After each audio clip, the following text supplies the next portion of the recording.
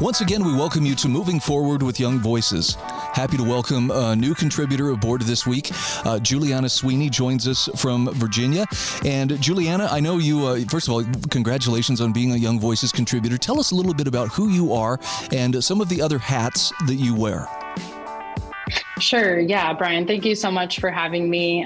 Yes, my name is Juliana Sweeney. I am a high school teacher, and I also am a volleyball coach and athletic director, as well as a contributor at Young Voices. Well, I'm looking at an article that you wrote for readlion.com, and I just reflect, you're writing specifically about something that's going on in Virginia, but I see this happening just about every direction I look, and that is the public school establishment seems to be having some conflict with parental rights and parental ability to direct their child's education. Talk to me about what's going on in Virginia. In particular, I'd like to know about Sage's Law. Sure. Yeah. Well, before I tell you about Sage's Law in particular, let me tell you a little bit about Sage's story and who she is and why this law would have been named after her. So Sage was a high schooler in Loudoun County, Virginia, and she asked her classmates and her teachers to begin referring to her with a new gender identity of he, him, and she also started going by the name Draco. The school, the teachers and administrators in particular, kept this from her grandmother, who was her primary caretaker and parent at home. And so eventually her grandmother found a hall pass with the name Draco on it and confronted Sage about it. And then that night, Sage told her mom or her grandmother rather, that she was transgender. And then that night she ran away from home and she was sex trafficked in Washington, D.C. and Maryland, and eventually found in Texas, where she was, through a series of events, reunited with her grandmother. And so her grandmother began speaking out on this issue, in particular, the right of the parent. And as you said, this is really a huge problem in Virginia, but it's becoming more apparent all over the country. And so the law itself, there are two parts to it. First, it would have required teachers or administrators to contact at least one parent of a student who wishes to be known by new pronouns at school. And then second, it also further defines the parent's role under the law. So parents who call children and raise children according to their biological gender cannot be considered abusive or neglect. So in sum, two parts: one, informing parents, and two, clarifying the role of the parent. Wow. I mean, that hits a lot of different buttons all at once, but it's indicative of struggles that are going on all over the country right now. What happened with this law? I understand that it did not actually make it into law in the Virginia Assembly. Yes, that's correct. Unfortunately, this did not pass the Virginia legislature, and in particular died in the Virginia Senate Committee on Education. And in my mind, there are two types of laws. There are messaging laws, which say something or clarify something, and then there are laws which create something new. And this bill would have had two elements to it. I think it would have been messaging and creating something new. It was a messaging law in that it would have affirmed and defined that parent's role, but it also would have accomplished something new by adding that requirement for schools to contact parents in these situations. And so it's unfortunate and really a loss for parents that this didn't pass. So what options does that leave parents? I mean, some parents are going to be okay with that. I mean, it seems like there are some parents who are actually kind of eager to get their kids, involved in transgender activity and politics and so forth. But for those parents who are concerned and say, I really don't want my kid going down this road, what are the options available to them?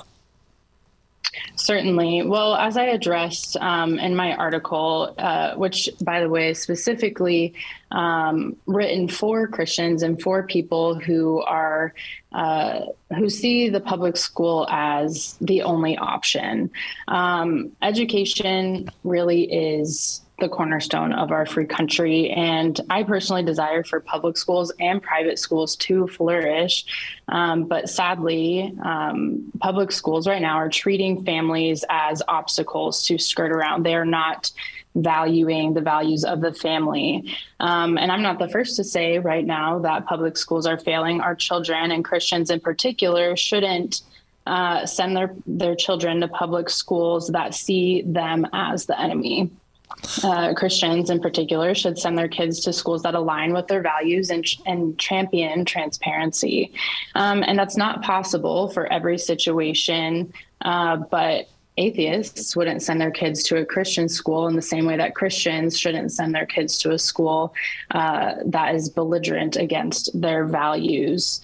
And so my recommendation is that when it is possible for Christians to send their children to a school which values their role, which values transparency, and teachers at Christian schools recognize the sacred role of the parent, of the family.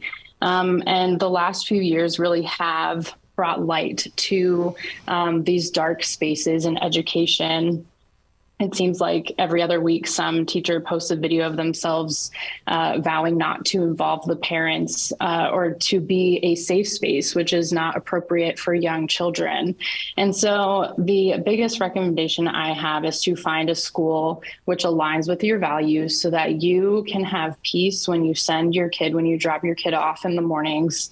And if it's not possible to send them to a Christian school, then be involved. That's the very basic but very fundamental recommendation that so many of us have. Be the squeaky wheel, so to say. Be involved in your child's education when you can. And so that is my biggest recommendation to parents who are struggling right now in this world of education. Something I took away from your article, and you can correct me if I'm reading this wrong, but I feel like you made a very strong case for, even if it's inconvenient, even if it becomes a burden for parents, they should still consider shouldering that responsibility rather than outsourcing the training of their child strictly to, the public school system, like it was some kind of daycare.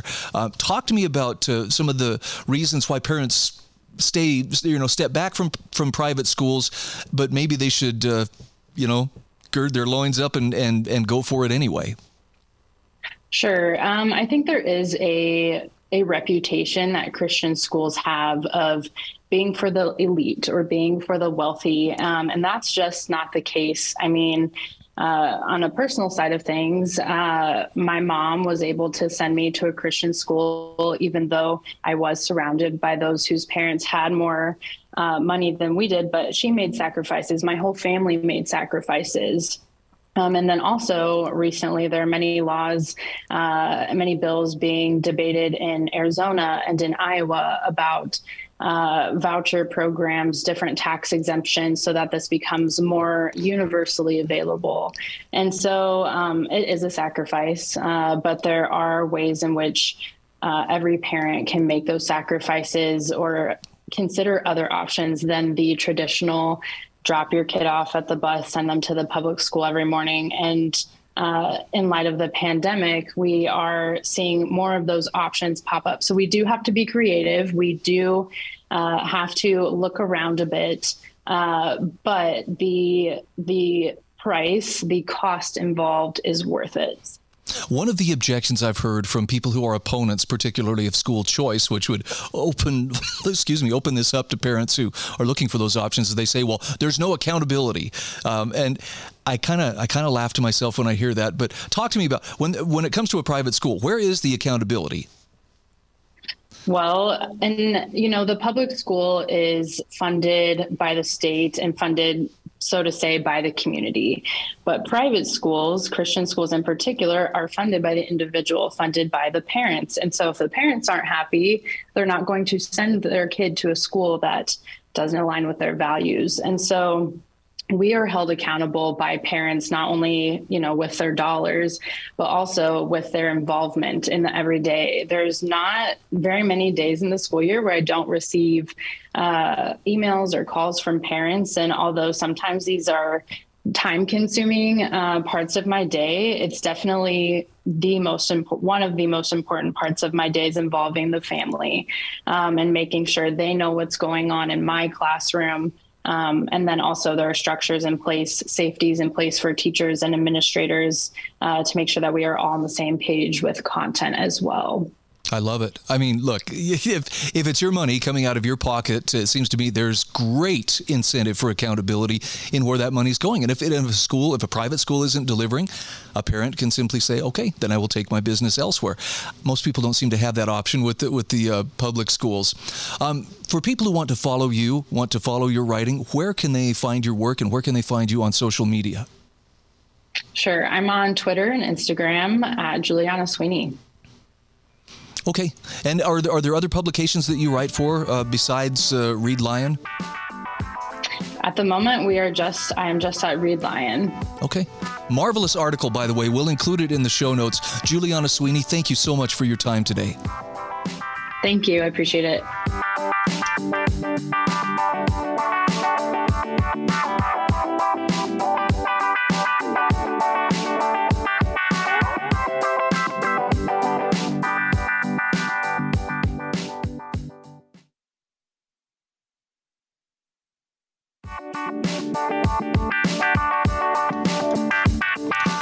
Welcome back to Moving Forward with Young Voices. Happy to welcome Elijah Gullett back to the program. It hasn't been too long since we talked, Elijah, but for the sake of people meeting you for the first time, talk to us just a little bit about who you are and what you do. Yeah. Hi, everyone. My name is Elijah Gullett. I'm a recent graduate from the University of North Carolina, Chapel Hill, and a Young Voices writer and commentator. And I work and write on issues related to housing, urban development, environment, and civil liberties. So normally, when I read something about the United Nations Intergovernmental Panel on Climate Change, the IPCC, I kind of reach for my wallet just to check and make sure, is it still there? Okay, yeah, it's good. So I'm one of those people who's a little trepidatious anytime that they come out with a report. But I'm looking at an article you wrote about a new IPCC report that you say should actually inspire hope rather than panic. Talk to me about that. Yeah, so the most recent IPCC report is actually a synthesis of their past with some additional updates for the year, for the past 5. So it's a synthesis of the past 5 they've done, and then some of the most recent up-to-date research on environmental issues, according to the UN. And it's really notable because in many ways, it's pretty optimistic, and it kind of shows how much progress we've already made. Obviously, it's the IPCC. There are aspects of it that are going to be they're still very concerned, and they consider climate change to be a very serious issue. I don't want to downplay that part of it. But when they're talking through this sort of historical analysis of the changes that have happened over the past 5 years, this picture kind of starts to be painted of how much progress we've been able to make at the individual level, at the local level, and the international level. Okay, so tell me about this latest report, and where do they wax hopeful as opposed to panicky? I think one of the biggest, most hopeful things from this report is decarbonization and the progress we really made on this front. The cost of solar energy has dropped 60% in 10 years. The cost for all other clean energies has also been on a similar decline. The cost for new batteries to power these clean energy sources, which used to be a major hurdle to the implementation of clean energy, is rapidly declining, and the advancement of electric vehicle technologies and other battery-powered and electric-powered technologies is really advancing at a really rapid rate. And I think that really indicates the power of both the market and market-based policy incentives to change climate change without the doom and the gloom of so much of the environmental movement. I think another really cool thing that's come out of this is the power of natural climate solutions to address climate change.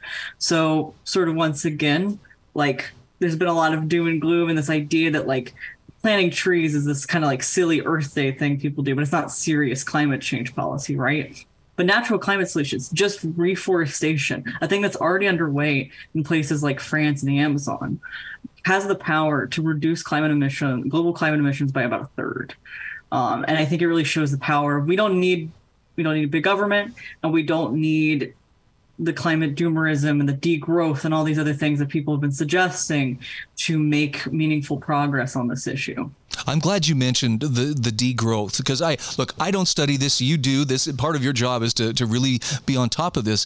But when I hear people talk about, well, we've got to reduce, carbon emissions, in my mind, the connection I always seem to make is, that means we've got to roll back, being able to produce goods and services and so forth. In other words, we have to lower our economic expectations. But you make the case that doesn't necessarily have to be so, actually, as a way to meaningfully lessen those carbon emissions. We don't have to basically go back to washing our clothes on a rock down by the river.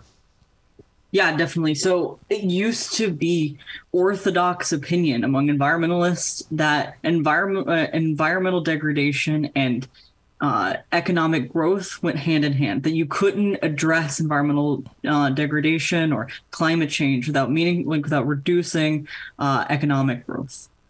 But the reality is, we have, through innovation, through technology, through just the power of individuals working together and putting their brains together on this issue, have been able to successfully decouple environmental damage and climate change and economic growth. So for a lot of major major international countries, they've been able to have massive economic growth on par with the U.S., including the U.S., but also plenty of European nations have been able to increase their GDP at the same rate as they had before without necessarily increasing the amount of carbon emissions. And like I said, this comes back to all of these other innovations that we've made on things like clean energy, on things like new, less carbon intensive ways of even acquiring natural gas through things like fracking. I mean, just all the innovations we've been able to make in the 10 years have really made the difference. It was never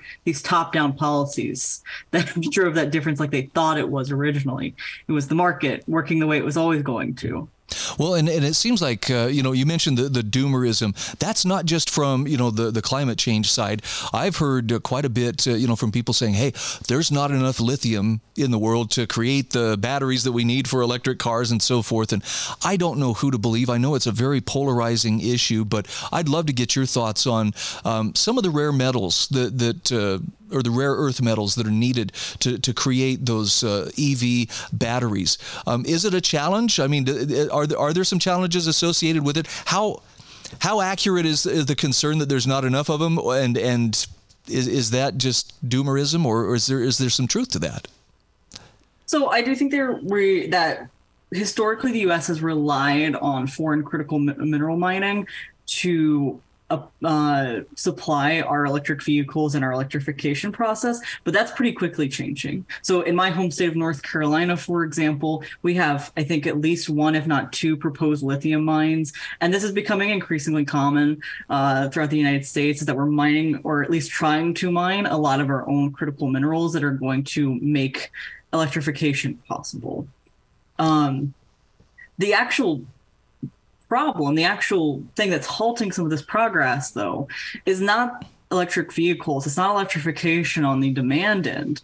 It's the fact that we have all these rules and regulations on the supply end that's restricting our ability to build these new mines. So in my case, in North Carolina, the lithium mine that they're proposing out in Gastonia, North Carolina, has run into a lot of permitting problems at the state and federal level.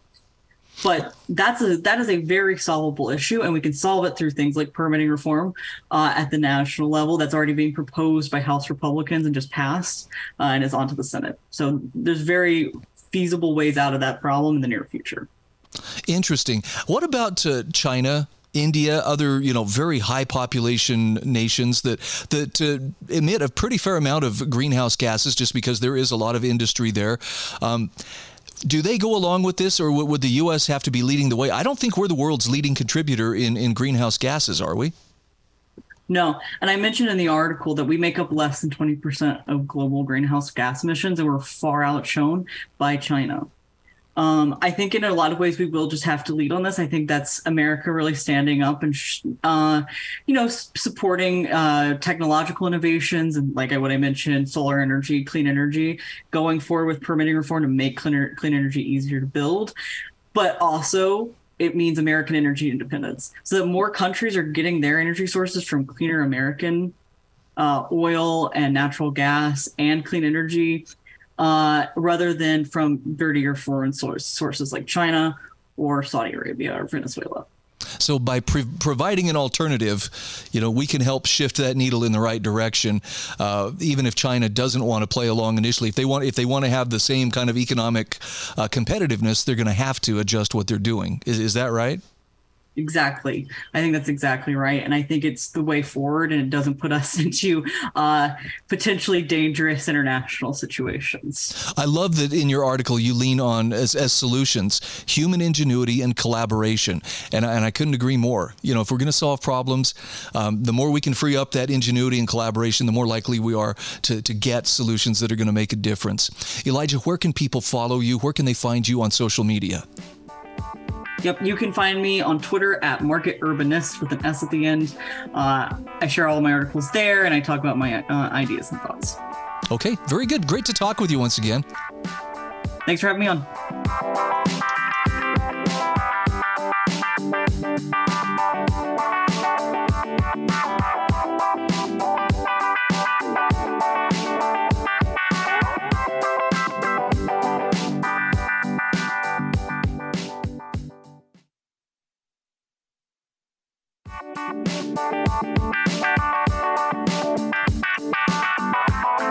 Welcome back to Moving Forward with Young Voices. I'm happy to welcome Jeremiah Ludwig back to the program. And Jeremiah, for those who are meeting you for the very first time, tell us just a little bit about who you are and what you do. Good afternoon, Brian. Thank you for having me again. I'm an independent housing policy analyst working here in Washington, D.C. I focus on local housing regulation around the country, mostly focusing on the Southwest region and Puerto Rico.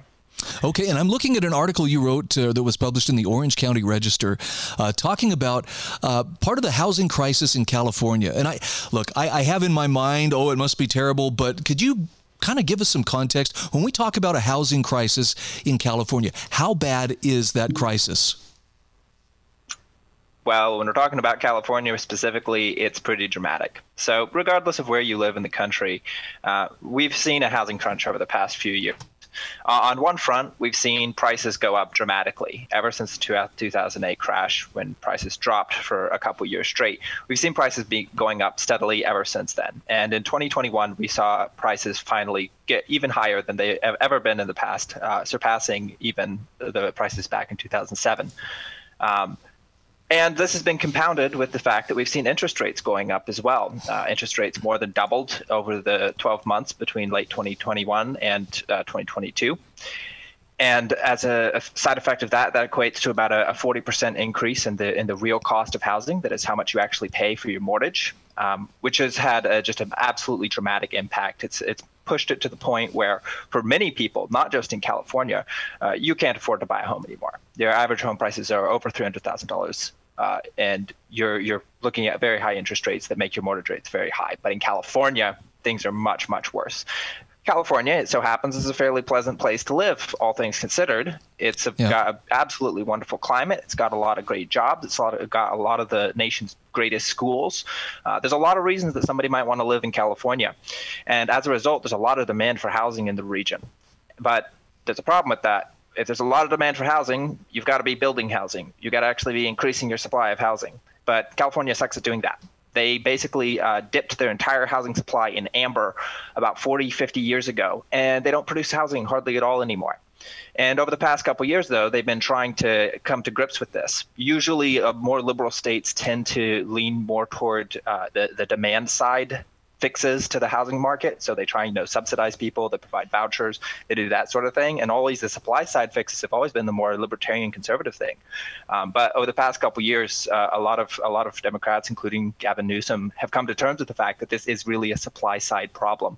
And they're really starting to come to grips with that and actually implement policy that's going to force the land use regulations to loosen up so they can start building again, and hopefully so their prices can go down and people can afford to live in homes again.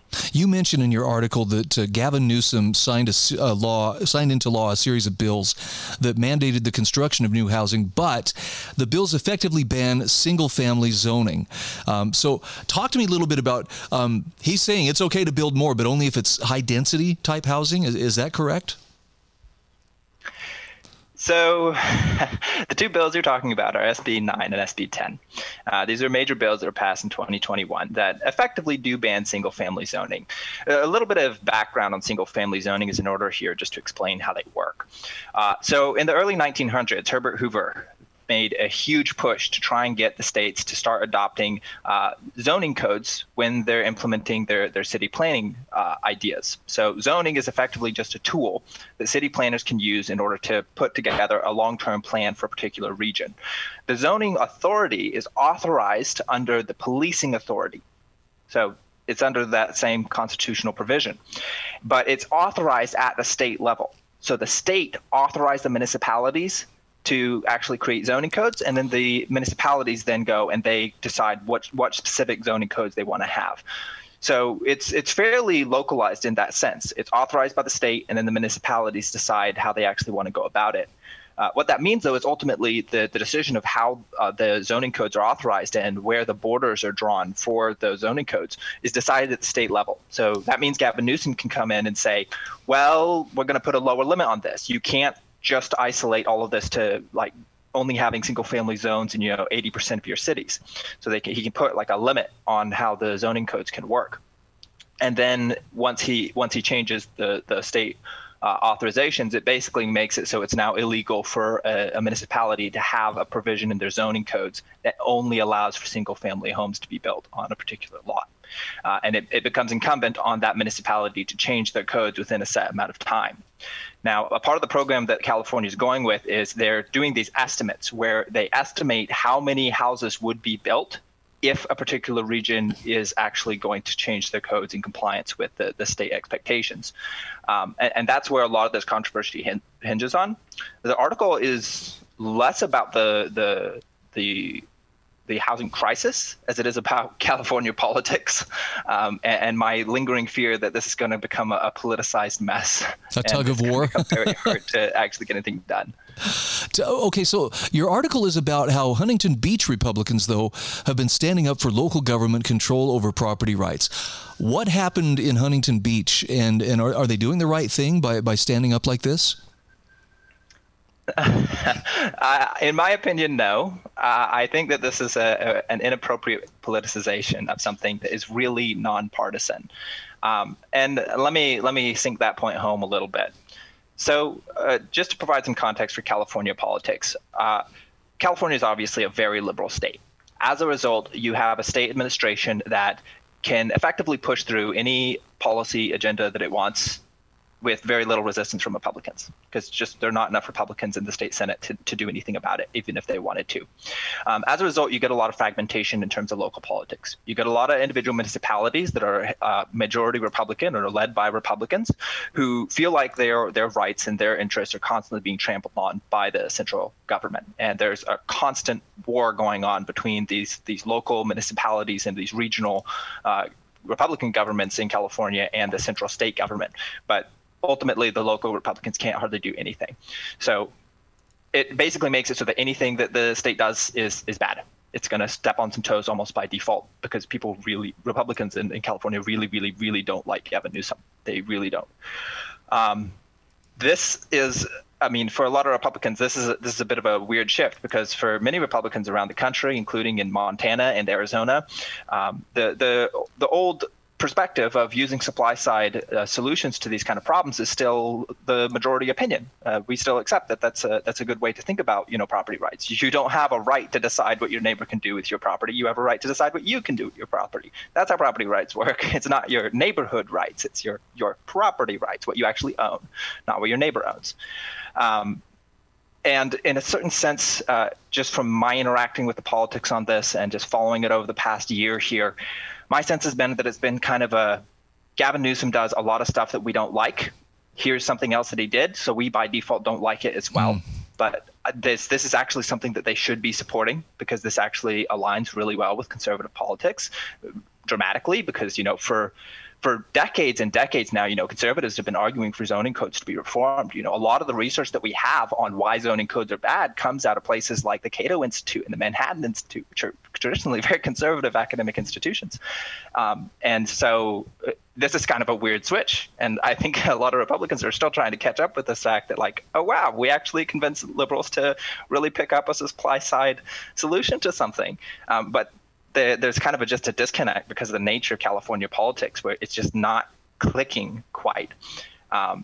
And they feel like the state is trying to force them to deal with large amounts of immigration, and they're forcing them to basically open up their housing market so that more and more people can move in, and that they'll lose control over their political and kind of cultural bubble that they have there. Because Huntington Beach is a very wealthy upscale community. It's actually really nice. I don't know if you've ever been there, but it's a beautiful part of California. I haven't, yeah. But it sounds like they're justifiably, proud of their community and want to retain, the characteristics that make it, what it is. I appreciate too, though, your point of view on this, because my knee-jerk reaction would be, central, one size fits all solution. And I guess maybe I shouldn't be surprised. I have a little bit of contrarian in me after all. He's like, well, if Gavin Newsom likes it, then I probably should be against it. But the bigger question, as you point out here, is, does it really solve the problem, of people who are trying and need housing? And it sounds like if people could put politics aside, they could probably come to some pretty workable solutions. But that's a big if, because it seems like that's people's identity almost in many cases. I will point out here, by no means do I believe that Gavin Newsom has somehow switched over to being some market conservative overnight. That is absolutely not what's happened. He's had to come to grips with the fact that for decades, California has thrown everything they can at their housing crisis, and they've only made it worse. And he's just coming to terms with the fact that they've got to try some other things. And to a certain extent, they've tried to take ownership of the new approach to doing things, of using a supply side solution. And if that's what they need to make it work politically, I'm all for it, because it does work. We have a large body of research that shows if we free up zoning codes, we're going to introduce more supply, and prices will go down in the long term. Again, we're talking with Jeremiah Ludwig. Jeremiah, where can people find you on social media? You can find me on Twitter at Ludwig_Jeremiah.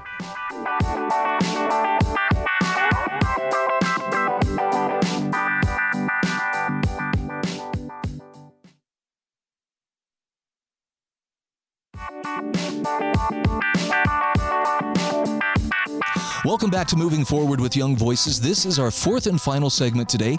Very happy to welcome Harrison Griffiths back to the program. He is a contributor for Young Voices, and Harrison, you wear a couple of other hats as well. For those meeting you for the first time, tell us just a little bit about who you are and what you do. So I work at the Institute of Economic Affairs, which is a free market think tank in the United Kingdom. We are doing our best, despite the hostile political environment, to put forward the case for free markets and a society based around individual liberty. Very good. And I'm looking at a wonderful article that you wrote for politics.co.uk about religious freedom for all, religious privilege for none.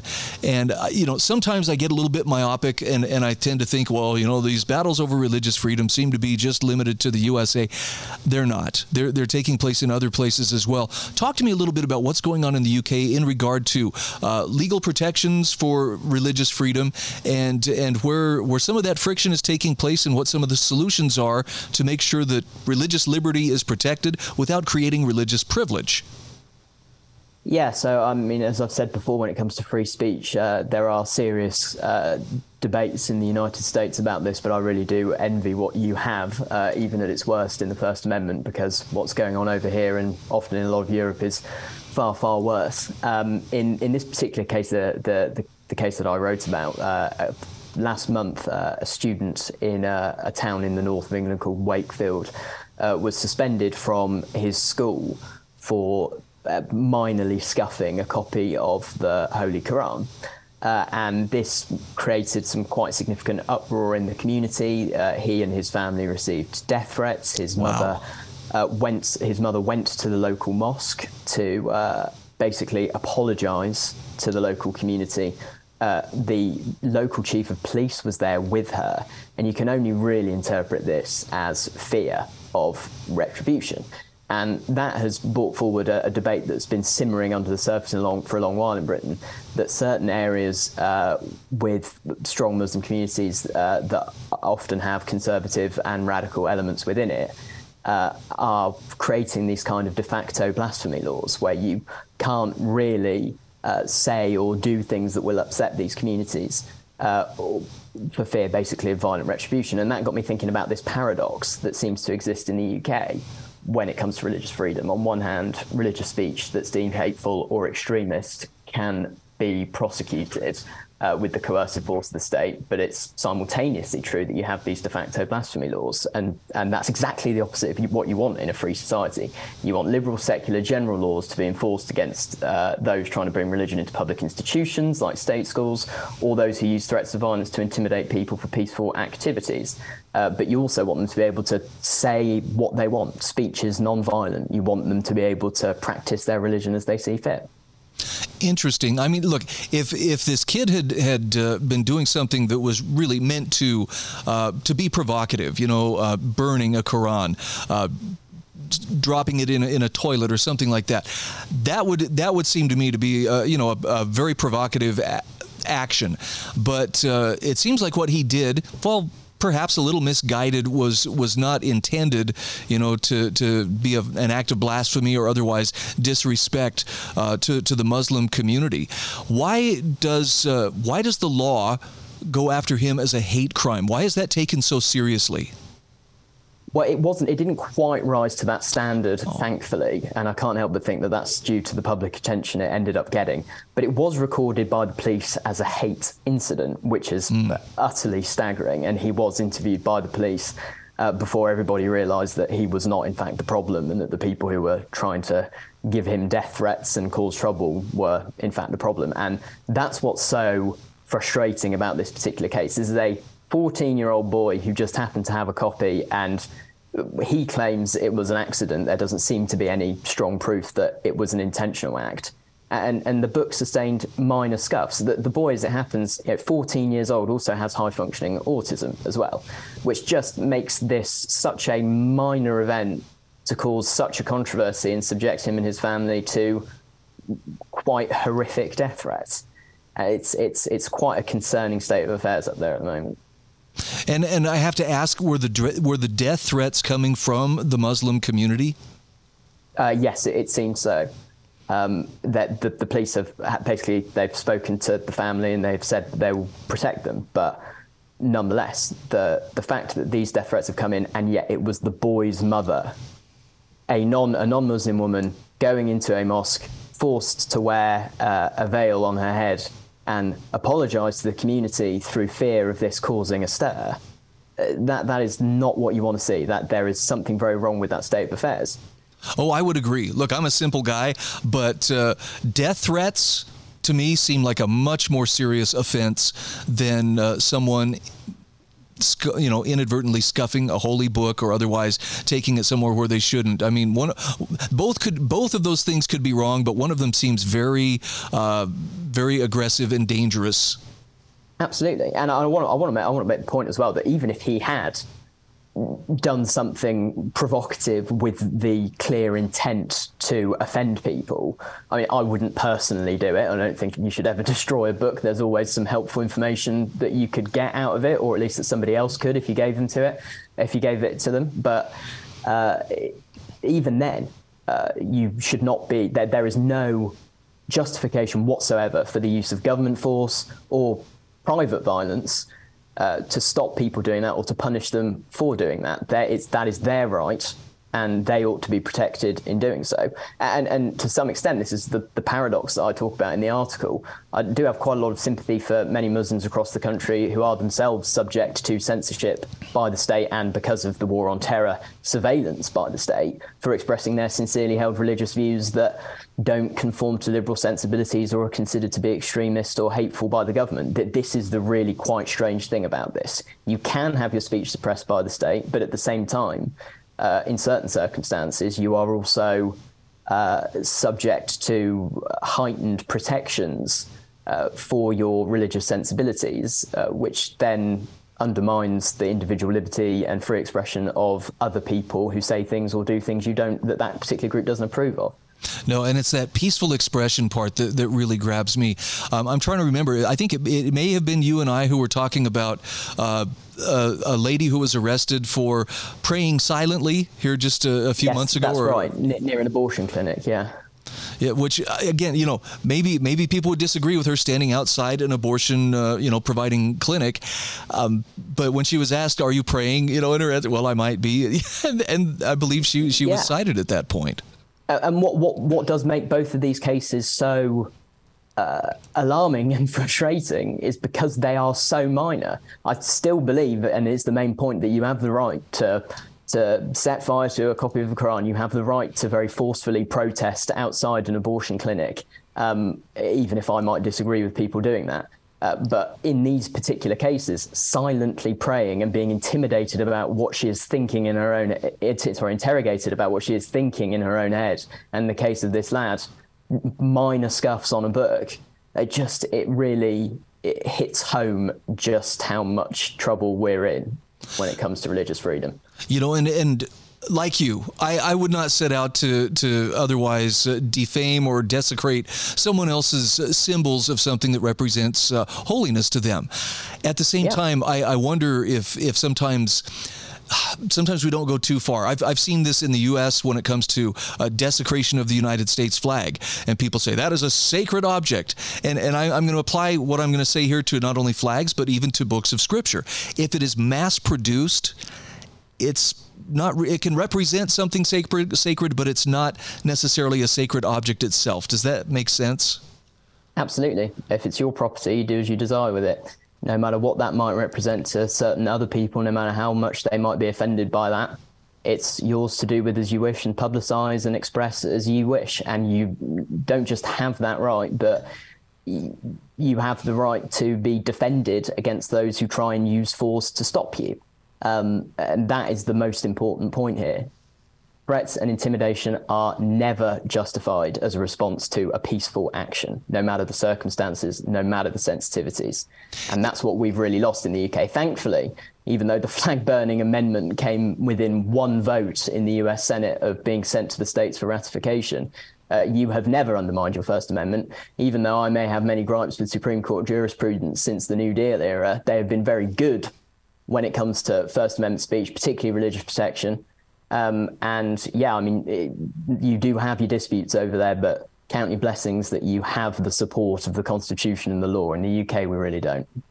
All right. Thank you so much. Again, we're talking with Harrison Griffiths. He is a Young Voices contributor and also a communications officer at the Institute of Economic Affairs. Harrison, where can people follow you? Where can they find your work? So on Twitter, on @RealHarrisonG. And please also visit the Institute of Economic Affairs website.